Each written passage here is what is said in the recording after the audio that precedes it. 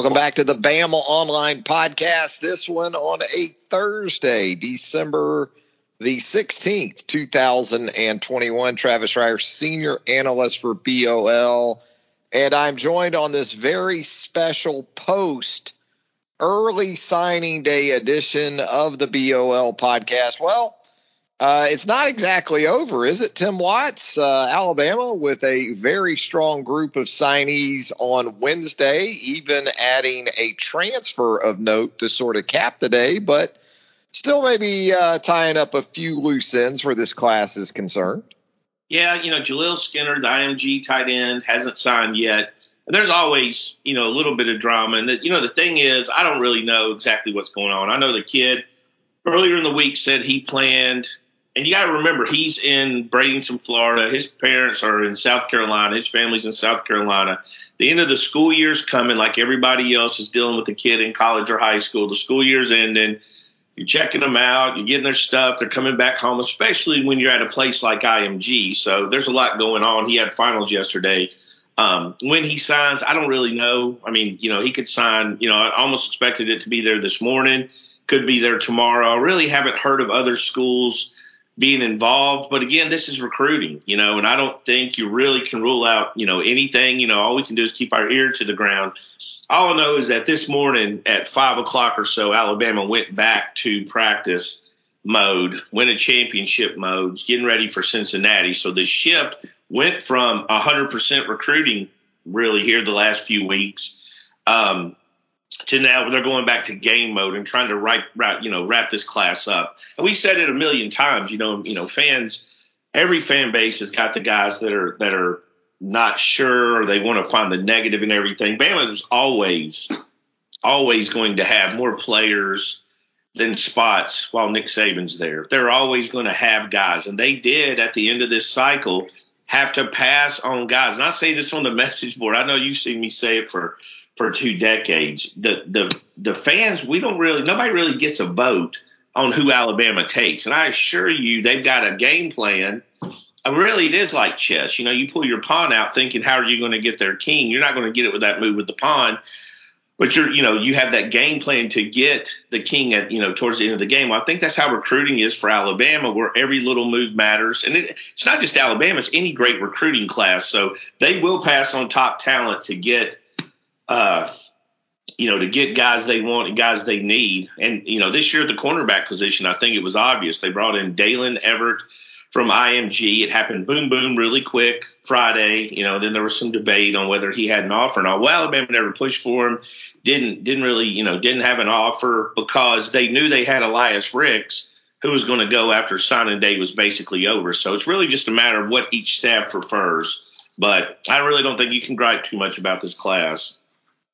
But we like surprises, Tim. You know that. We all like the prize at the bottom of the cereal box. That's the way we're conditioned since youth, Tim. Come on.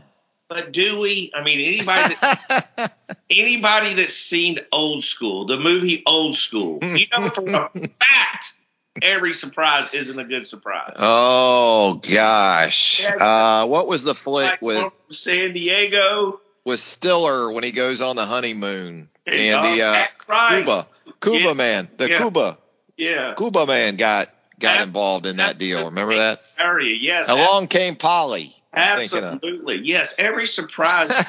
People die from surprises. You don't want to walk in on those scuba fins, you know? Got a scuba. Ruben. See how quickly we can get off track here when you get us together? Every surprise doesn't mean it's good. And if you don't believe me, check out my Florida State site. Oof. Today. That was a surprise. Travis Hunter. They didn't like it. So Alabama fans that say it's kind of boring, I'll be honest, I take pride when they say it's boring. You know why? That means we did our job. Exactly. It's boring because we laid the picture out and you knew exactly what was expected to come.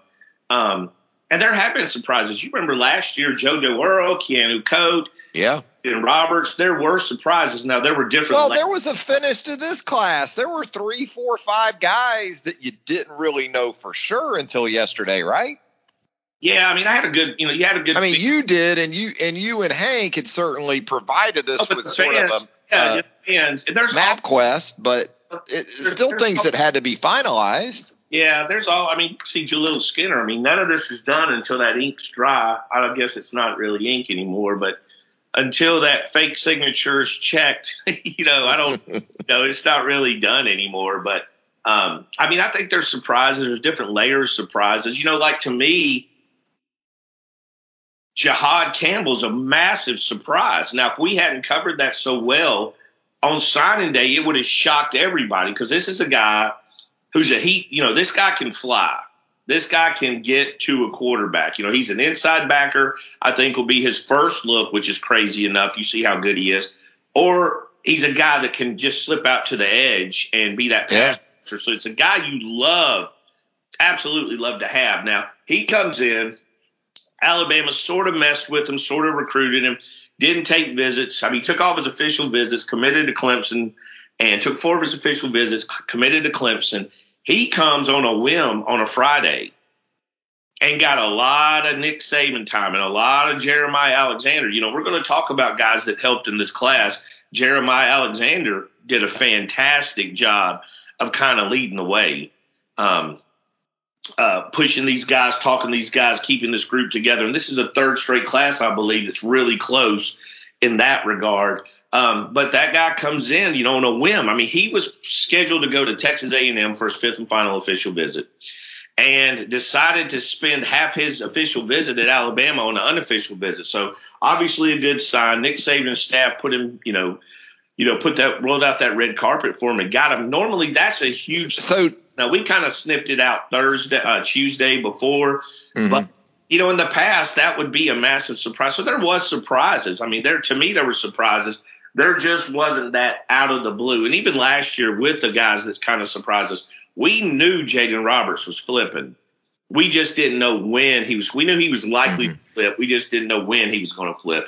Then we had Keanu Coate, who the night before signing day I started hearing wasn't 100% firm to LSU, was looking back at Alabama because some of the uncertainty with their staff.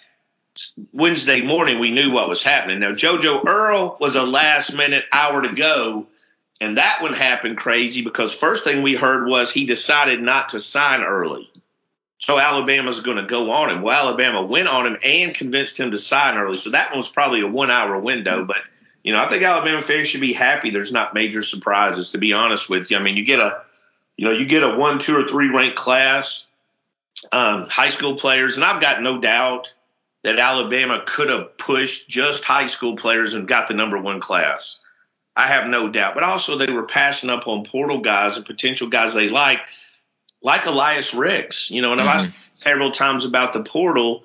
I think the first step, I think there's a misconception. A kid hits the portal on Tuesday, it's going to be, especially during the season, in Alabama at the time that Ricks hit the portal was in the middle of SEC championship prep week. There's a lot going on there. So I think the first thing you have to realize is they have to do their due diligence. They have to check the grades.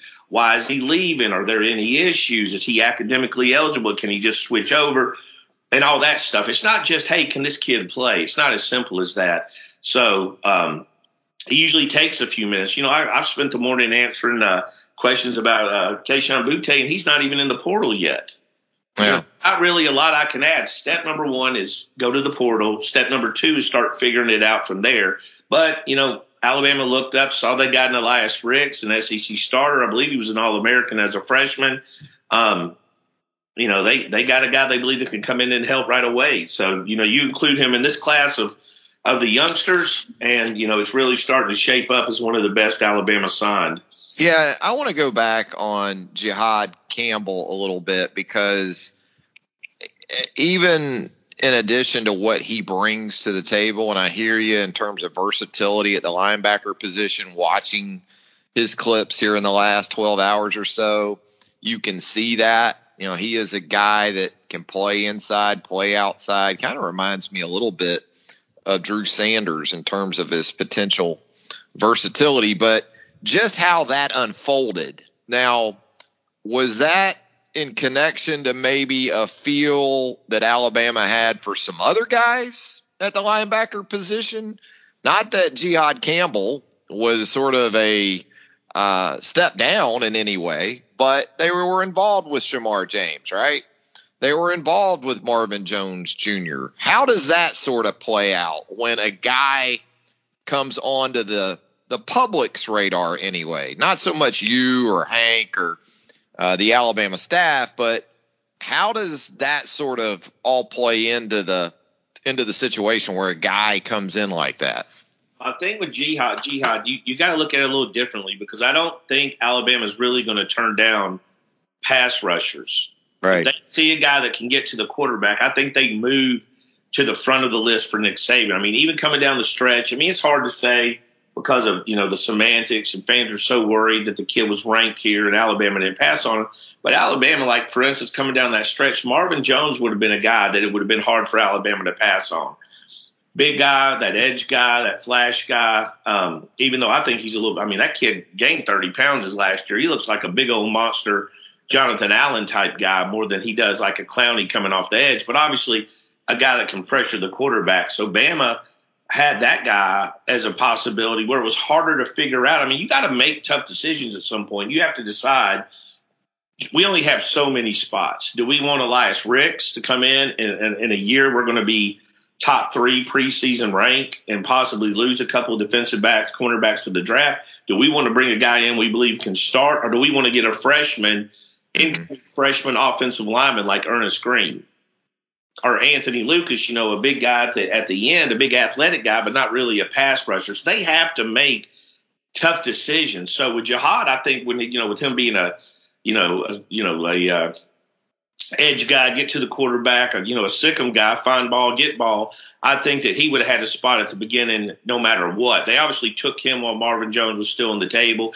Shamar's an inside backer. Alabama didn't even send him a letter of intent. I think that was enough back and forth that they knew, this probably is just too much drama for us. And, Shamar always felt like his kid that wanted to leave the state. And we've ran across kids, back in me and your prime time, it would have been Chad Jackson. He's just a guy who wanted to leave the state. And every now and then you find those guys that just want to leave the state. Went to Florida too, right? Chad did. Yeah, Chad did go to Florida, and that's a fun school. If you're living in Alabama your whole life, I can see you being enamored with the Florida. But Shamar, committed there early on, kind of out of the blue, flirted with Georgia. He definitely flirted with Alabama. Given indications at least twice, I think, that he was going to Alabama and then just flip-flopping back and forth. So, but I think Jihad was always, going to be a guy they couldn't turn down. And you got to remember, there wasn't a lot. They recruited him, but the kid committed to Clemson, and Dabo has that no visit policy.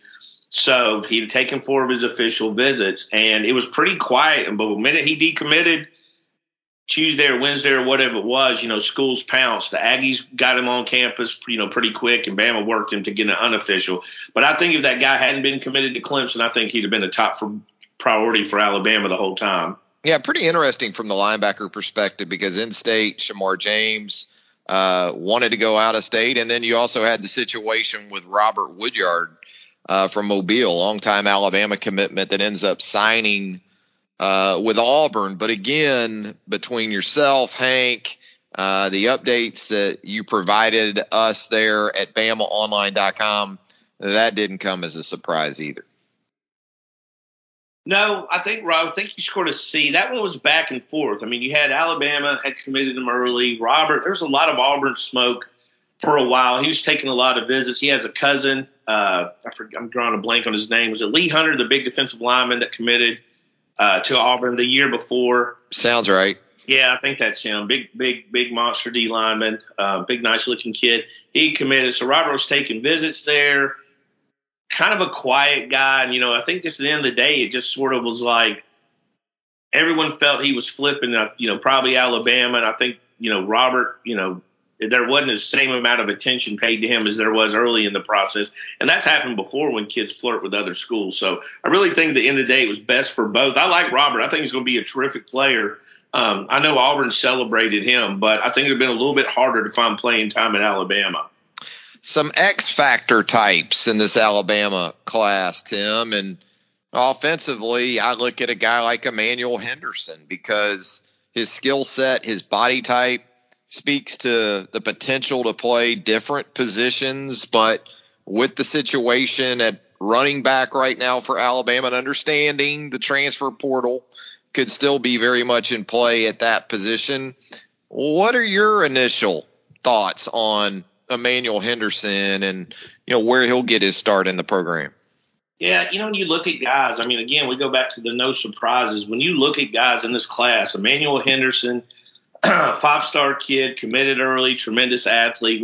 For me, when I see these guys, there's certain guys, certain athletes I see that I start thinking, man, this kid could play several positions. It goes back to sort of like he's similar to a Keenan Allen, not saying they're the same type player, but that versatility of running back, linebacker, safety, all those kind of things. But this is a guy that committed early, had national, could have named, 24 schools if he wanted to, that he had offers from. But I think he'll get the first look at running back. Now, I'll say the running back room is in flux because you've got guys that are injured.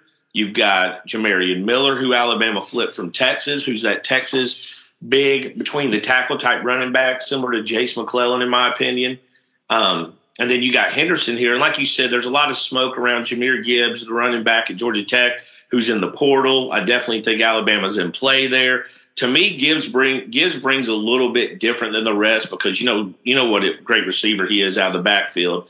And what a game changer that can be with those wheel routes. And I think Kamar Wheaton has that potential to do that when he's back and healthy. So I think you get a little bit different. If you look at Jamarian Miller, you look at Henderson, and you look at Gibbs, even if you bring all three in, you're getting a little bit different from each of them. Miller's that guy that's going to fall forward, move the change. Big kid's got speed. Big, thick kid's going to stay between the tackles. So you got a little bit for everybody in that package.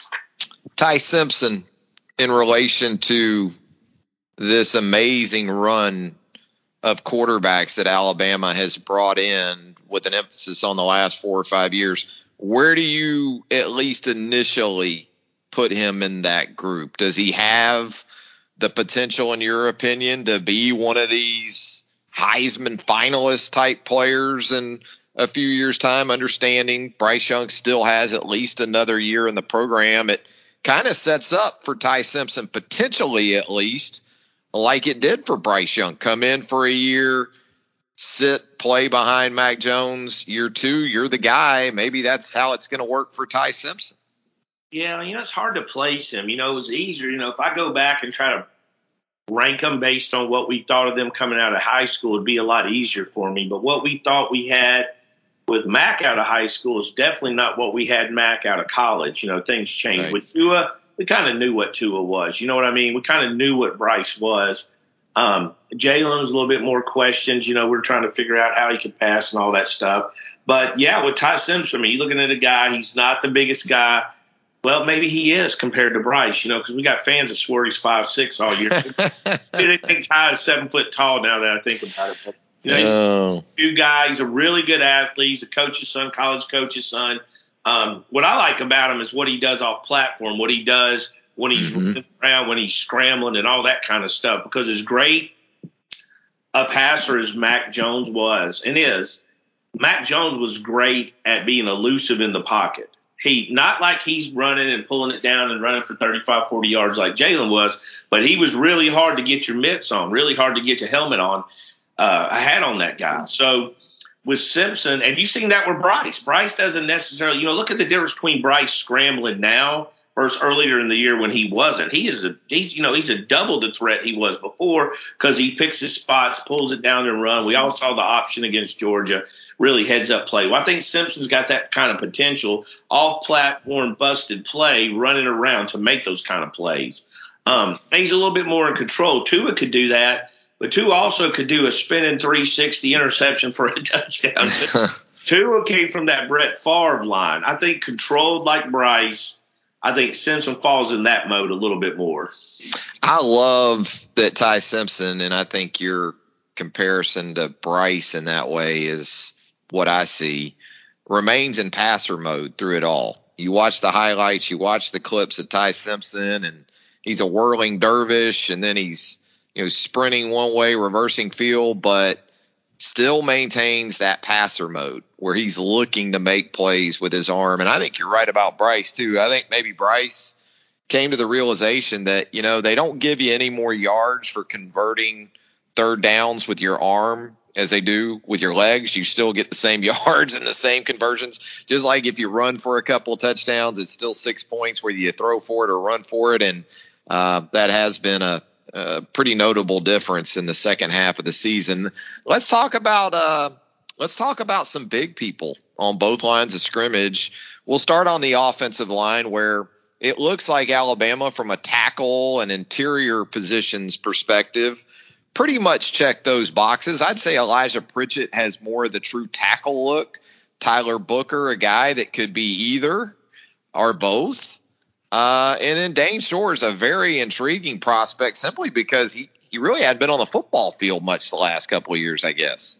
Yeah, Shore is kind of a mystery because, here's the thing. You got to go off the camp, what the Tide coaches see in camp. I say this every year. They love to camp. We talk about it every year. They love to see the kids at camp. From a player perspective, you see how they move. You see how they interact with other players. That's so huge. You get them one-on-one. You get to talk to them. You find out if they're a yes or no, sir, or roll their eyes at you when you talk to them. There's a lot that goes in to those camp performances. And Dane Shore, not really camp, but he was up there and worked out one day on a visit. So you have to trust, that part. But like you said, I know nothing else. Hasn't played in 2 years. 2 years ago he was injured at IMG. This year there was some kind of Georgia transfer rule. Yeah, Georgia has some weird stuff going on. I'm not. They have the Jake Garcia, the kid that ended up at Miami. They had that whole Rush Probst show about him moving in and couldn't play for Rush, but he could transfer to another Georgia school and play. Georgia's got, a lot of activity going. There's a lot of college there. But, yeah, if you look at those offensive linemen, I don't know how you don't get excited about Tyler Booker. So much to like. I think he's an interior guy. He's got the size of the edge, but I think he could end up on the inside.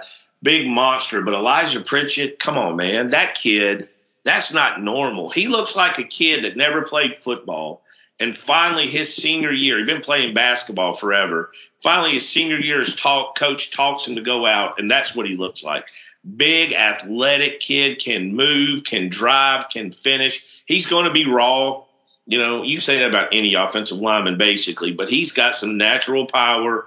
Charles Kelly did a fantastic job. I mean, there was a lot of push on that kid down there from Carver. The Carver area, Columbus, Georgia area is highly recruited, highly competitive. You got Georgia, you got Florida State, you got a lot of schools in there trying to compete. And to me, he's as about elite as they come in class at that tackle position, especially if we're talking upside.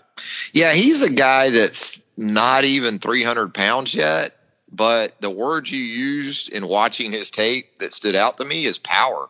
This is a powerful dude to be in that 280-pound range. You think about when he is 300, 310, whatever they develop him into at Alabama, to go along with that athleticism and the natural bend that you see with him in pass protection. Yeah, there's good things about Elijah Pritchett. I'll say this about Dane Shore, too. Just looking at that sophomore tape, you can see some of what Alabama staff probably saw in that workout on campus, in that technically, to me, he's the most advanced of the linemen they signed yesterday. Not quite there physically, going to take some time, I think, from that perspective. But I think for all these guys, there's a lot to like. And then so we talk about the defensive side.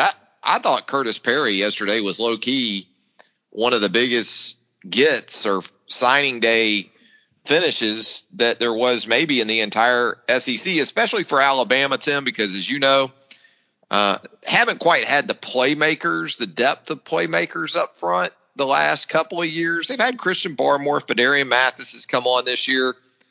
But you watch Curtis Perry on tape, and what you see is the potential for a lot of tackles for loss and a lot of quarterback pressure numbers. I mean, seriously, he had – I'm trying to think. I don't recall last year seeing his film as a junior and this year as a senior. I don't recall any better film than his. It's disruptive. Just high school film. If you like – and I sent it to pro guys and college guys, and they were all like, what the hell? And, of course, the question is how big is he? He's not your 6'3", 285-pound guy. What he is probably 6'1", a little bit over 6'1", somewhere between 6'1" and 6'2", and he looks like he has a rocket shoved up his butt. He literally is gone on every – and that's not just his highlight tape. That's the games. I was watching one of their playoff games on the app and had a terrible feed, and they were wearing this navy blue, red base jersey. I couldn't tell, who was who, but I knew who Curtis was. I just watched the quarterback and see who was flying around. I could tell who Curtis was on almost every single play. Kid just gets after it. He's a workhorse. And Jihad Campbell's another one that I saw that in. They just chase the ball. Again, find balls, get balls, sick ball, set all kind of records for tackles for loss. Just, to me, I agree. He's just a monster signee from a production standpoint. And he doesn't have to be 6'3", 6'5" to be productive in college. I mean, I'm hearing people comparing him to Aaron Donald. I'm not ready to go that far, but I do. If you watch Aaron Donald's high school film, there's some similarities there. I mean, it's hard to compare anybody to Aaron Donald. He's, he's in the discussion for best defensive tackle ever. But if you're talking about size, get off, and playmaking ability, I think that's where you see that comparison. But, yeah, he was a huge one. It looks like another mix similar to the offensive line when you have that kind of guy in Perry that you can play as an end that in time as he gets a little bigger, you're going to be able to push him inside in some passing situations. Then you go after more of the prototype nose tackle and get him in Jaheim Otis. And then a guy that is going to be really fascinating to watch play out, given that he has the limited experience, at least in the States anyway, and Isaiah Hastings and how, he's sort of that complement between, say, a Perry and then also an Otis at that nose tackle position. Yeah, Hastings, you remember how much I love Barmore. Hastings, sometimes you watch film and you get a vibe of a kid that you've seen before, especially you've been doing as long as we have. You'll see that kid and you'll get that same feeling. Well, with him, when I saw Hastings for the first time, Bama had just offered. I just posted about it on the message board. Alabama's going to be a major player after offering this kid. After watching this kid, and that's the first thought in my mind was Christian Barmore. Yeah, it was Christian Barmore. Now, he's probably not as big as Christian, but I got that feeling of big, raw, dancing bear, strong, huge. Dancing bear. There it is. Watch that kid. Though, Christian, you're right. If yeah. he puts his mitts on you, it is game over. He's literally can pick you up, carry you around, shake some sense into you, take you to the bus. That's what the big defensive lineman can do. So, add that guy. It wasn't super deep. It wasn't super deep on the defense. Isn't next year a big year for DL? So is that correct in that assumption that? Yeah, I think so. And 2023. Yes, and we'll get to cornerback where everybody. I don't know where a fan base comes up with what's a priority over the coaching staff. Alabama recruited. I'm skipping ahead to cornerbacks, but they recruited a handful of cornerbacks, right? How many did we hear about this cycle? And they were the best of the best. It was Terrence Brooks. It was Earl Little, who I think is as good as anybody out there. So there wasn't that many guys they recruited. So it wasn't like they put out, the mushroom cloud to go get us 5 guys. Part of that's going to be they knew they had Ricks. They got Earl Little, who's one of the best ones in the prep landscape. But also, Alabama's got to think ahead. They got 3 5-star defensive backs, cornerbacks in the state next year. Not saying they will all end up 5 stars. That's a hard thing to do. But 3 5-star 2023 kids, and they are all legit. You got Traquan Fagans in this class, too. Absolutely. And he's a guy, I believe he's going to be a safety. Not sure he's flexible enough to be a corner, but he's got corner traits. He's a really good football player. Yeah, he's a physical corner, Traquan Fagans. And watching his tape, looked like Thompson played him into the boundary a good bit. But certainly you talk about he's 6'2", and that's where a lot of these guys in the secondary check those boxes. Antonio Kite in that mix at the safety position as well.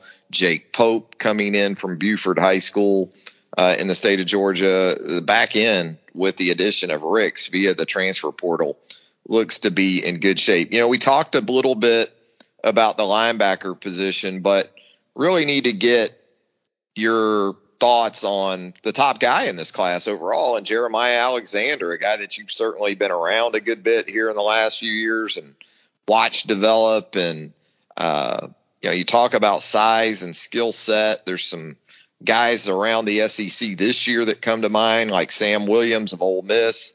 Previously, guys like Ryan Anderson at Alabama. But physically, Tim, the standard for these guys at his position moving forward, entering the program, is going to be Will Anderson. Fair or not, Will came in pretty much ready to go.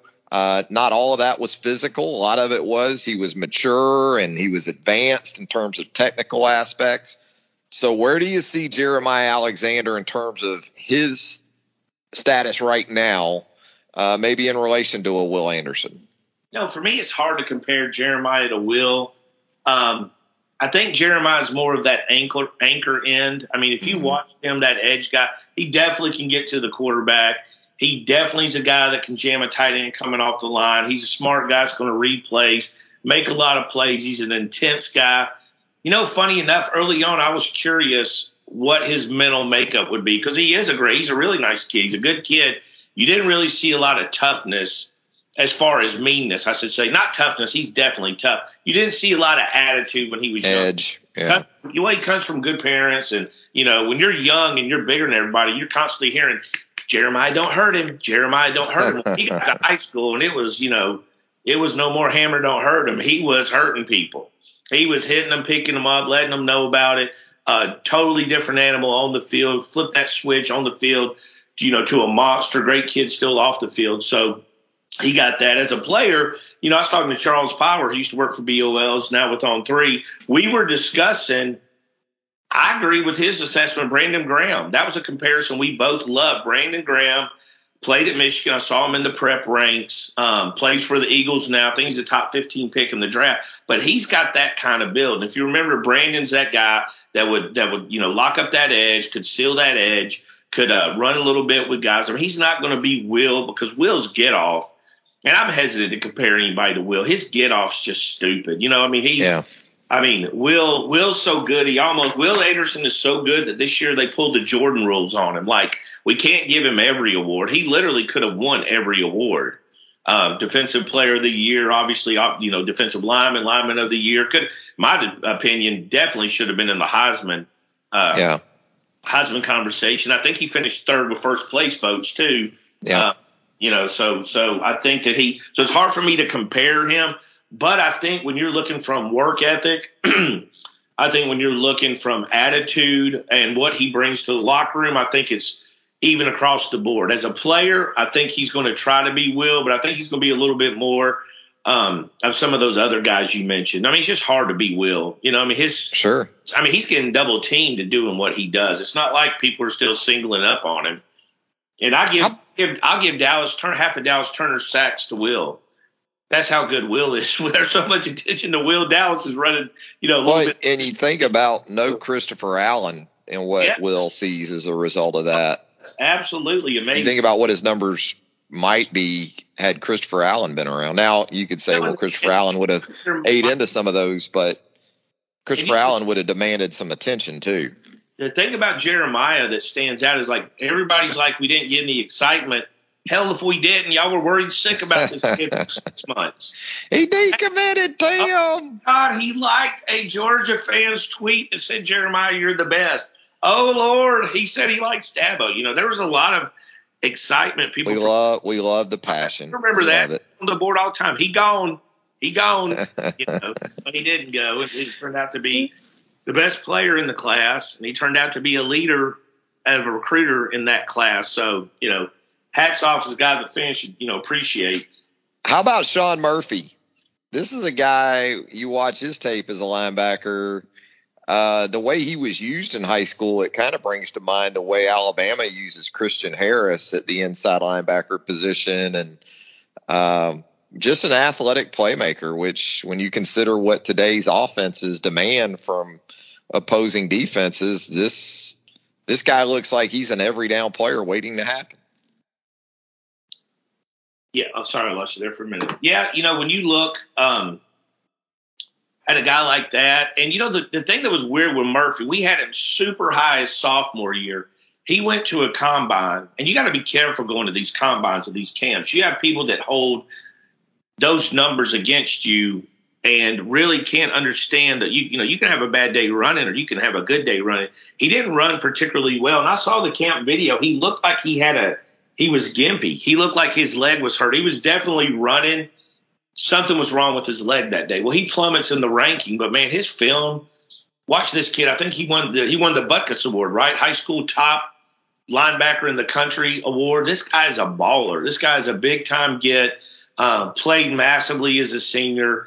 Like you said, is an every down guy's going to come in and compete. Another one's got that mental makeup that's going for him. And really a guy, even now, he's really underappreciated when it comes to rankings and values because, again, they're going off some 40 time from 1927. Now, 24/7's got him way longer than the rest of the nation. So the composite has it at 57. They're obviously showing a little bit more intelligence. But that combine, and that's the biggest thing about camps is like who just committed who was it that ran the slow 40 going into his sophomore year that Alabama just committed? A linebacker? Isaiah Bond. So we've got a kid that his sophomore year ran a 4.72 going into his sophomore year. And we've got people focused on that. Well, 6 months ago in May, he ran a 10.48 100. Yeah, verified. Care what he ran at the middle school field day contest. I don't care how far he threw the chicken, in 8th grade. But what I care is where is he at now? Isaiah Bond can friggin' fly. And I had to answer that question but he finished third in the sack races at the field day. After the one-legged race, well, he did. His teammates said he drug him down. So the chicken toss was awful. But the guy can fly. So you see that. I would say, to me, I even tell the fans or anybody, watch the film and see what you think. Forget the ranking and forget the times. Watch the film first, get an opinion, and then do the research to see if the testing matches the film. But, I mean, you've got guys that Sean Murphy, where they're being ranked off, years ago. But anybody seen Sean Murphy as a senior knows he's a bad man. Yeah, and you mentioned Isaiah Bond. I wanted to ask you about this group of wide receivers that Alabama has signed. It's interesting because a year ago we saw some real size at the position with Agiye Hall and Ja'Cory Brooks. And even in the previous class, guys like Javon Baker, Trayshawn Holden, not to the extent of Brooks or Hall, but certainly receivers with size. And you look at this group and pretty much a collection of 6 foot or under. I guess Shaz Preston coming in there late gives them some, additional size in this class. But man, Prentice, you talked about Bond. These are dudes that just can really fly. Aaron Anderson, fun guys to watch on tape. Get Kobe now. Kobe's one of my Prentice. The thing is like for the smart guy that follows recruiting, he kind of gets what happens. We go through this every year I think people forget what recruiting's like. And then, we have all these signings in December. We have a few in February. Well, then recruiting's quiet until August. And those guys forget what happened the previous year, some form of amnesia. But don't forget this summer, Alabama had 2 guys on campus that were considered 5-star wide receivers that they weren't offering. They weren't pursuing. They weren't taking them. And I told the board, Alabama's not taking them, but they did offer this kid from Clear named Kobe Prentice. And you saw the shitstorm that followed.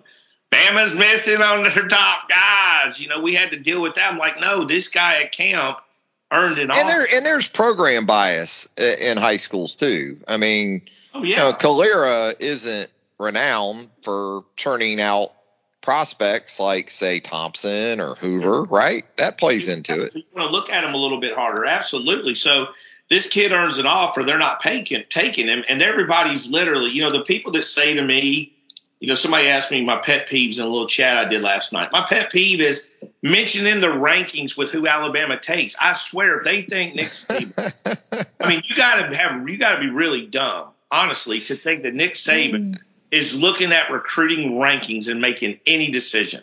We've been through this. Eddie Jackson over Von Bell and Jalen Ramsey. I could give you 1,000 examples of guys passed on. It's not saying the guys aren't good players. Bama's passed on some great players, okay? But they've got to get the guys they want in their system. Alabama 100% passed on Jalen Ramsey. That does not mean Jalen Ramsey is not a good player, was not a good player. That just means they found a guy, Eddie Jackson, punt returns and everything else, they thought that could help them a little bit more. So those rankings don't factor in. It does to the fans, but I don't think it does for Alabama staff at all.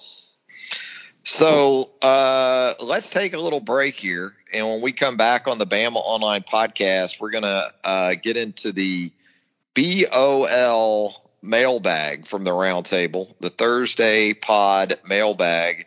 Right there on the Roundtable, the premium message board of choice for Alabama fans around the world. We'll do that with Tim Watts right after this. Hey, I've mentioned here in recent days home field apparel as we get closer to the Christmas holiday, and you got that checklist, you got those Bama fans you need to take care of. No better place to do that than at homefieldapparel.com. They've got every kind of look you would like from the Alabama Crimson Tide perspective. They can do it with T-shirts. They've got hoodies, sweatshirts, you name the kind of apparel you're interested in. When it comes to University of Alabama athletics, you're going to find it at Home Field Apparel. Go to homefieldapparel.com while you're there at checkout after you fulfill all those needs for those Alabama fans on your list. Just enter Bama 247 at checkout. Bama 247 at checkout on your initial purchase there with Home Field Apparel. You're going to get 15% off your entire order. That's right now at Home Field Apparel and homefieldapparel.com. Back with more of the Bama Online Podcast the day after the early signing day for the 2022 recruiting cycle alongside BOL site publisher Tim Watts. And Tim, as promised, we've got some mailbag interaction for you. And we'll start with Bama Cassidy, who asks, what's the biggest position of need coming off of the early signing day? And do you think more emphasis will be put on transfers or high school recruits that are still out there moving forward? And I guess there are a couple of high school guys of note that as we record this at midday on Thursday, we mentioned Jaleel Skinner earlier, but maybe some other guys that are still out there potentially for this class, Tim. Yeah, well, I think one of the things that makes any great recruiting staff is how thorough they are. We know Alabama is going to recruit and evaluate to the very end. There's probably guys, that were close to getting Bama offers or are close enough to bring in for visits that will be available later on. Some of those dreaded 3 stars possibly could be out there. So, but I think the first priority now, I think we're looking at steps. And the first step was to get through the Auburn game, get through the SEC championship game, and then they turned their attention to recruiting, focusing on the high school kids. Well, they get through the high school signing period yesterday, with the exception of Skinner. But, they're happy with exactly how that fell. And now they've turned their attention. I think you're seeing the portal a little bit for needs. You needed a starting cornerback or somebody that could compete for the starting cornerback job. So, you have Elias Ricks. And there's other guys they're looking at. But I do think that right now the portal guys, because whoever's not signing until February, it's not a rush to really get involved with them, right? Because they can't take visits. You can't really talk to them that much. You can't see them face-to-face in the dead period. So your priority now is probably going to be football beating Michigan and evaluating those guys after the playoffs. I'm sorry, Michigan beating Cincinnati and seeing who wins the Georgia-Michigan game. And then you'll move on to recruiting after those games are over. So, Yeah, it would seem like there would be more urgency with a guy like a Jahmyr Gibbs, who, as you said, transfer portal based, because I'm sure he's thinking he's going to be somewhere in January, right? So that's another thing is a lot of these guys are hoping to transfer today, perhaps tomorrow. Exactly. As soon as you get there. I don't know the track. I got to buffer up on these transfer portal rules. I didn't really get to know the rules because I didn't think it was going to stick. I just thought that the time frame was too messed up between early signing period playoffs. I just think they're going to have to adjust the calendar. But I don't even know, like, can a guy come in now and practice with the team like Ty Simpson is? So I don't know all the rules. So can practice on campus, and that's interesting though from the transfer perspective, because I'm with you. I hadn't really considered that. Where that's what I need to find out. Can Eli Ricks? Yeah, can he? I don't know the benefits of him practicing other than he's coming off shoulder surgery anyway. Yeah, that's a good point too. But I think he had surgery in October. Yeah. Hey, your guy Jam Bama here in the roundtable mailbag at BamaOnline.com. He wants to know your opinion of Josh Pate's outfit from yesterday during that marathon coverage that Josh, course of Lake Kick, was a part of. This dude. I was just happy he didn't have the white T-shirt rocking, on a big day like early signing day. He actually classed it up pretty good. From what I saw of Josh, it looked like a nice sports coat, blazer. Yeah. It was nice. It was brand new. It's probably been worn for 3 hours. Men's Warehouse, fresh off the rack. It looked so new. I mean, it still had the rack. Tate probably leaves the tag in it so he can take it back as soon as the show's over. Get back in that white T-shirt. Well, Josh is to white T-shirts as I am to cargo shorts. And that is true. Tim Watts is hardcore cargo guy. Out yesterday with that sports coat. Do you keep stuff in all the pockets in your cargo shorts? Do you have something in all of the pockets, Tim? I mean, if a plane wrecked in the desert, all they would need are my cargo shorts. There's a Swiss Army knife, I'm guessing, in one of those pockets. At least one. There's stuff I reached in those pockets and didn't even know it was there, like 3 M&Ms at the bottom, and they hit the spot. Like quarters under the couch cushions. Yeah. I don't know how long these M&Ms have been in there, but it's a treat. It's a treat. Yeah. Absolutely. You talk about that's a pleasant surprise, Bama recruiting fans.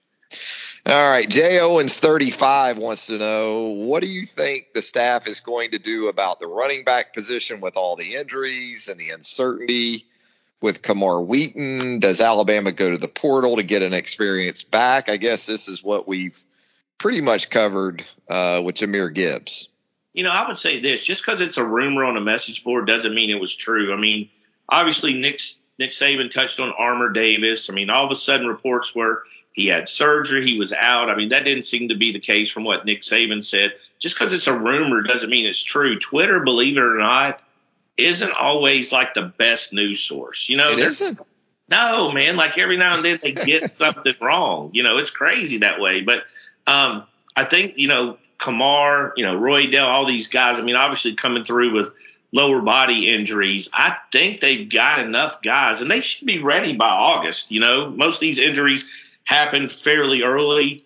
Kamar certainly, hopefully, has a chance to be ready by and that's the thing is nobody's really even talked. I mean, I know there's been a lot of speculation with Kamar, but, Saban's really never really addressed it deeply. But I think the speculation is a byproduct of just not a lot going on or being said about it. That's why the best horror movies don't show you the bad person.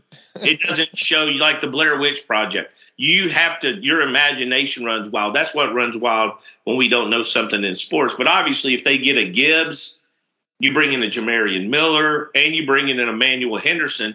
And it's crazy to me is I've heard nothing but good things about Demoy Kennedy at running back. Dude's a freak athlete, man. If you go back and watch his high school tape, you saw what he was capable of. Lawson was that same way. But when I heard the feedback, I mean, I saw him on the field, and he looked like a linebacker carrying the rock, And a lot of these great defensive players Alabama's had, especially on the back end, linebackers on back, they were fantastic athletes. Shit, go watch Landon Collins' running back film in high school. Henry To'oTo'o was a damn good high school running back. Dante High, you remember our boy? Returning punts. Yes, Keenan Allen is proof. Bama liked him at safety. He has been an all-pro NFL wide receiver. So can't tell me Minka can't play on the other side of the ball. Marlon Humphrey can't play. So you see a lot of these guys that are just terrific athletes. So, but Demoy, I've heard a lot of things about Demoy possibly staying there. I wouldn't expect Christian to stay there, but I think Demoy could get him through, April. I think he could get him through the spring game, and we could see a lot. We'll see a lot of things. Then I think they'll be fine, especially if they look if they go to the portal and get a guy like Gibbs, again, he's a seasoned veteran. Yeah. How to play. He's a feature type back. He is. Don't make any mistake about it with that guy. Just in a bad, that's just a bad situation. The Georgia Tech offense really struggled. But again, you got Jamarian Miller who's going to come in and be able to contribute. One of those running backs, they'll be healthy. They'll be fine. I'm not saying they all won't, but I think there's a possibility that all those guys are, getting close to 100%. And Trey Sanders has done some nice stuff. Yeah. Trey Sanders has slowly worked himself back. And I still don't think he's 100%. I still think he's 80, 85%. So I think he will be at 100% next year going into the season. He's a good football player. Dioshi 23 in the roundtable mailbag wants to know, which non-high profile commits are you most excited about? Several have gotten lost for me, like Isaiah Hastings, etc. And I think you could even look here at guys like, as you mentioned earlier, Kobe Prentice, Antonio Kite would fit that mold. And then a couple of tight end types too. Amari Niblack, Elijah Brown, Dioshi mentioned Isaiah Hastings. Where would you go with that one, Tim? I think first thing that stands out about this class is how well they did in Louisiana, getting the top two offensive wide receivers. Still in it for Kendrick Law, who decides tomorrow. We haven't discussed. So I think they did a good job in Louisiana. We really haven't talked about that enough. But when you look, there's a lot of guys like Isaiah Bond. We haven't really got to know Isaiah as much as we usually would. The guys that commit in the summer, we spend all summer talking about them, right? We got June, July, August. We're bored. We're waiting for practice. We talk about it. But the guys, Isaiah Bond or whoever who commits 2 days before the LSU game or whenever they commit, we don't talk about as much. We just check them off and move on. So this is a great question. But, yeah, Kobe Prentice is a guy we still don't talk about enough. I've never had a single human being see him that didn't love him. Talking about really good athletes, Antonio Kite's another one. Another Charles Kelly guy did a terrific job. Freddie Roach did a terrific job with Kobe Prentice. Amari Niblack, that's a freaky guy. I mean, when I'm getting feedback on Amari Niblack of this guy just had a top 3 camp performance, and the other 2 are Amari Cooper and Julio Jones. Wow. That's a damn mouthful. I mean, yeah. The thing with Amari was, hey, we just had the best performance since Julio. So I was like, holy crap. Now I'm like, hey, we just had the best performance since Amari and a bigger freak since Amari and Julio. And I'm like, geez, that's big words, to go off of. And, yeah, I just think those guys, I mean, a lot of these guys happen so quick. You could run down this list. Aaron Anderson's another one. Jihad Campbell we'll get to know later. Jaheim Otis. I mean, the thing about Jaheim is – dude, when you see, he is so big, okay? He is such a big guy. But when you see him, like, in his street clothes, like somebody sent me a picture in a T-shirt and basketball shorts, dude, he's not a big, sloppy-looking dude. He's just a monster of a man.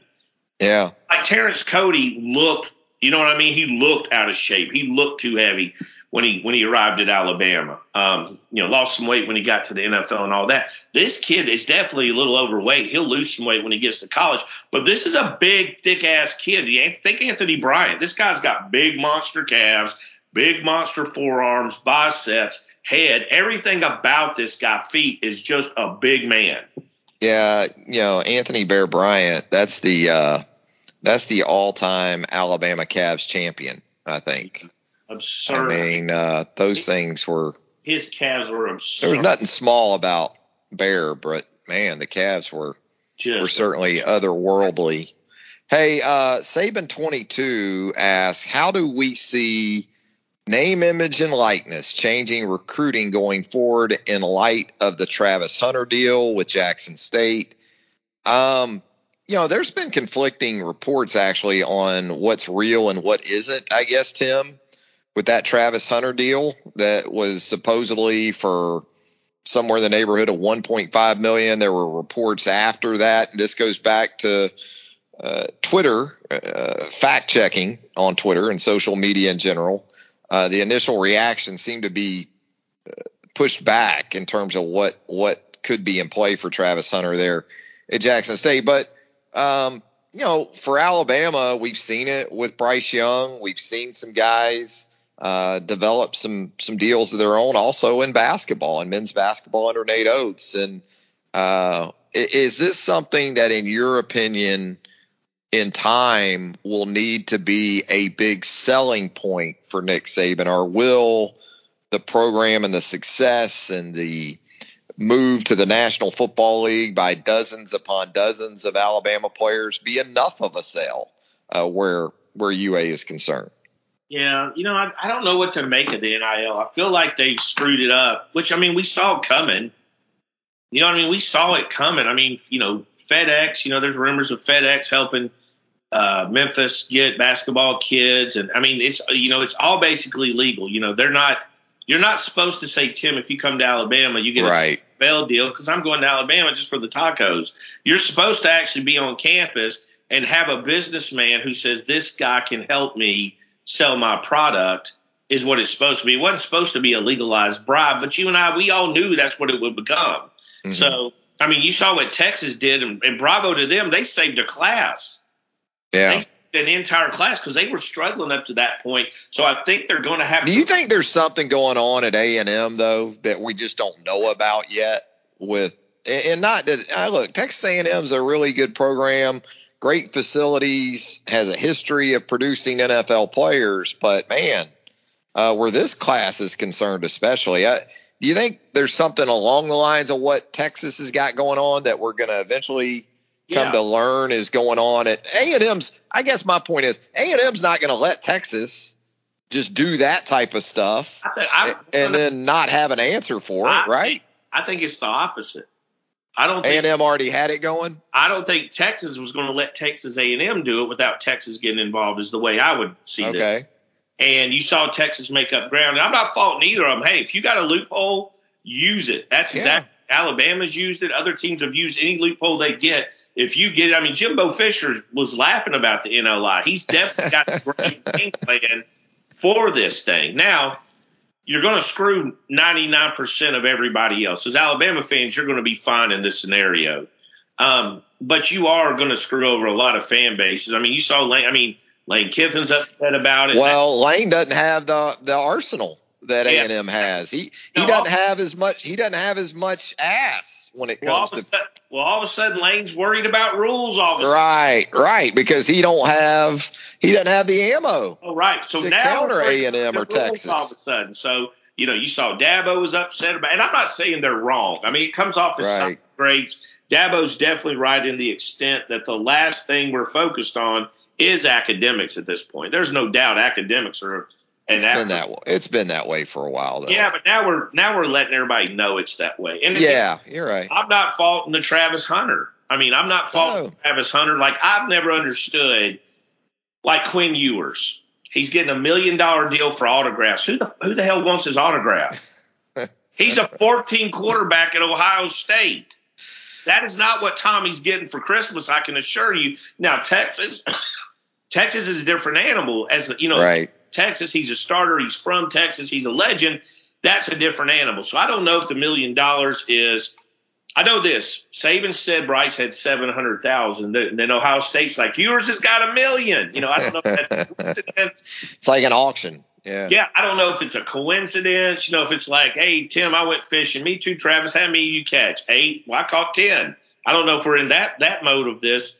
But, I think. But Tim, it's here to stay, right? You can be Dabo Swinney and you can be folks saying we got to do something about this. And I do think in terms of regulation, there's going to have to be some semblance of parameters put in play at some point. But in some form or fashion, man, this is how we're rolling, isn't it? Yeah, I just think they need a commissioner. And I don't want to cry, broke or poor mouth as an Alabama fan, but there's going to be a lot of schools that simply fall to the wayside. Schools traditionally. Now the portal will help a lot of those schools. And what's going to start? Seriously, if you're a smart businessman, football is not necessarily your top priority. There's 2 issues I have on this. First of all, if you got people whose goal in life is to get rich and play football, they're motivated, right? Well, once you make them a millionaire at 17, how motivated are they to be great at football? Mm-hmm. I think that takes that parameter, because the end of the goal was to take care of their family and themselves and come up in the world. So I just wonder about that motivational factor that you hear so many great athletes talk about. So that's one big issue. And then second, what's to start Quinn Ewers from going to Texas, leading them to a 11-2 record, go to a bowl game? What's to stop him from hitting the portal again? Time to renegotiate my deal, baby. Who's in? I mean, what stop that behavior? And I don't see how. And I'm just using Quinn Ewers as an example because he's so high profile, and obviously went to Ohio State and goes to Texas. What's to stop a guy from re-entering the portal, which is almost like entering free agency to discuss your NIL options, which is renegotiating your contract? What's to stop him? How about Quinn Ewers and Texas taking on Alabama and Austin next September? Yeah. That just got a lot more interesting. And I'm also seeing now, as we record this, Miles Brennan, the LSU quarterback, has announced him that he is going to now, in fact, stay with Brian Kelly and the Tigers. You got Max Johnson, of course, from LSU in the portal. It's crazy, man. The thing that's wild, the one thing I don't like about the portal, I totally disagree about a kid leaving in the middle of the season. With any of them, I mean, I was taught, I know it's going to sound old school, but I was always taught you finish the season, even if you don't like the coach, you finish the season, even if you don't like the team and all that. So you see a lot of guys like, Marcus Banks. He was a guy that probably would be playing right now instead of just sitting around. And I get you have to practice and get beat up and all of that, but him hitting the portal, nothing really good came from it. I still think that you have to finish the season, go through the motions. And of course there's ways around it. I mean, if you want out of the season, you can pull a hamstring or whatever. But yeah, Brennan's another guy. He's been in the portal, hadn't left. If LSU gets in a situation where if they play Nussmeier, they have to burn his redshirt year to play in a bowl game, they don't even give a crap about. Yeah. They have to burn his whole year, and his dad's a coach, so he understands what that means. Right. Get Brennan back, and I'm assuming he's playing in this game, but he had that season-ending injury, so to see how that goes. Well, the punter for LSU had a nice pass against Alabama. Maybe just give him a start, save Nussmeier's year. Just play the damn punter, and you're 6-6. Well, I mean, you go to a 6-6 bowl. Hand the ball off to Ty Davis Price 76 times if you have to save the eligibility.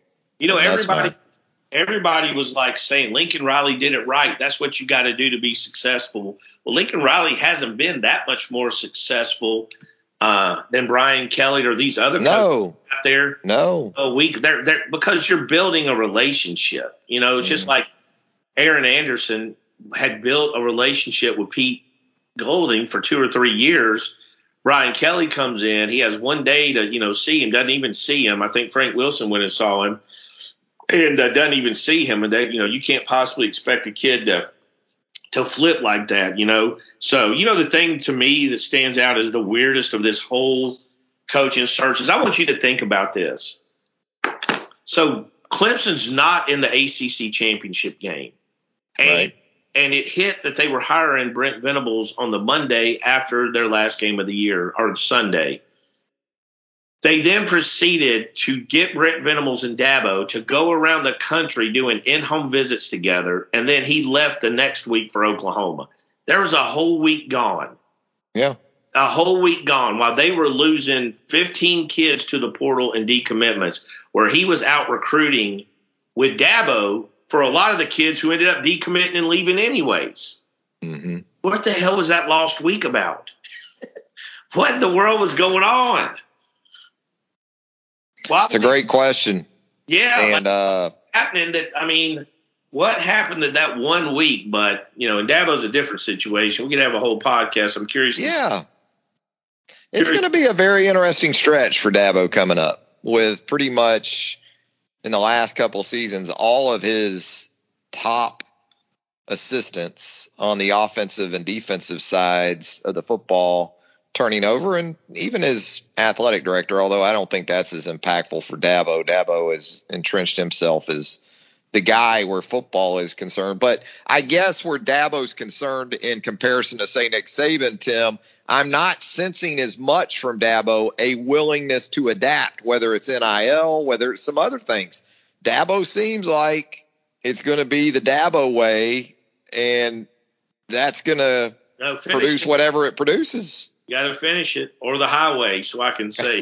Be you. Gotta throw me the alley-oop, Travis. I'm open on the wing. I know. You were Bediako on the roll, and I was Quinterly, and I didn't quite get it up there. But, that happens with age, I guess.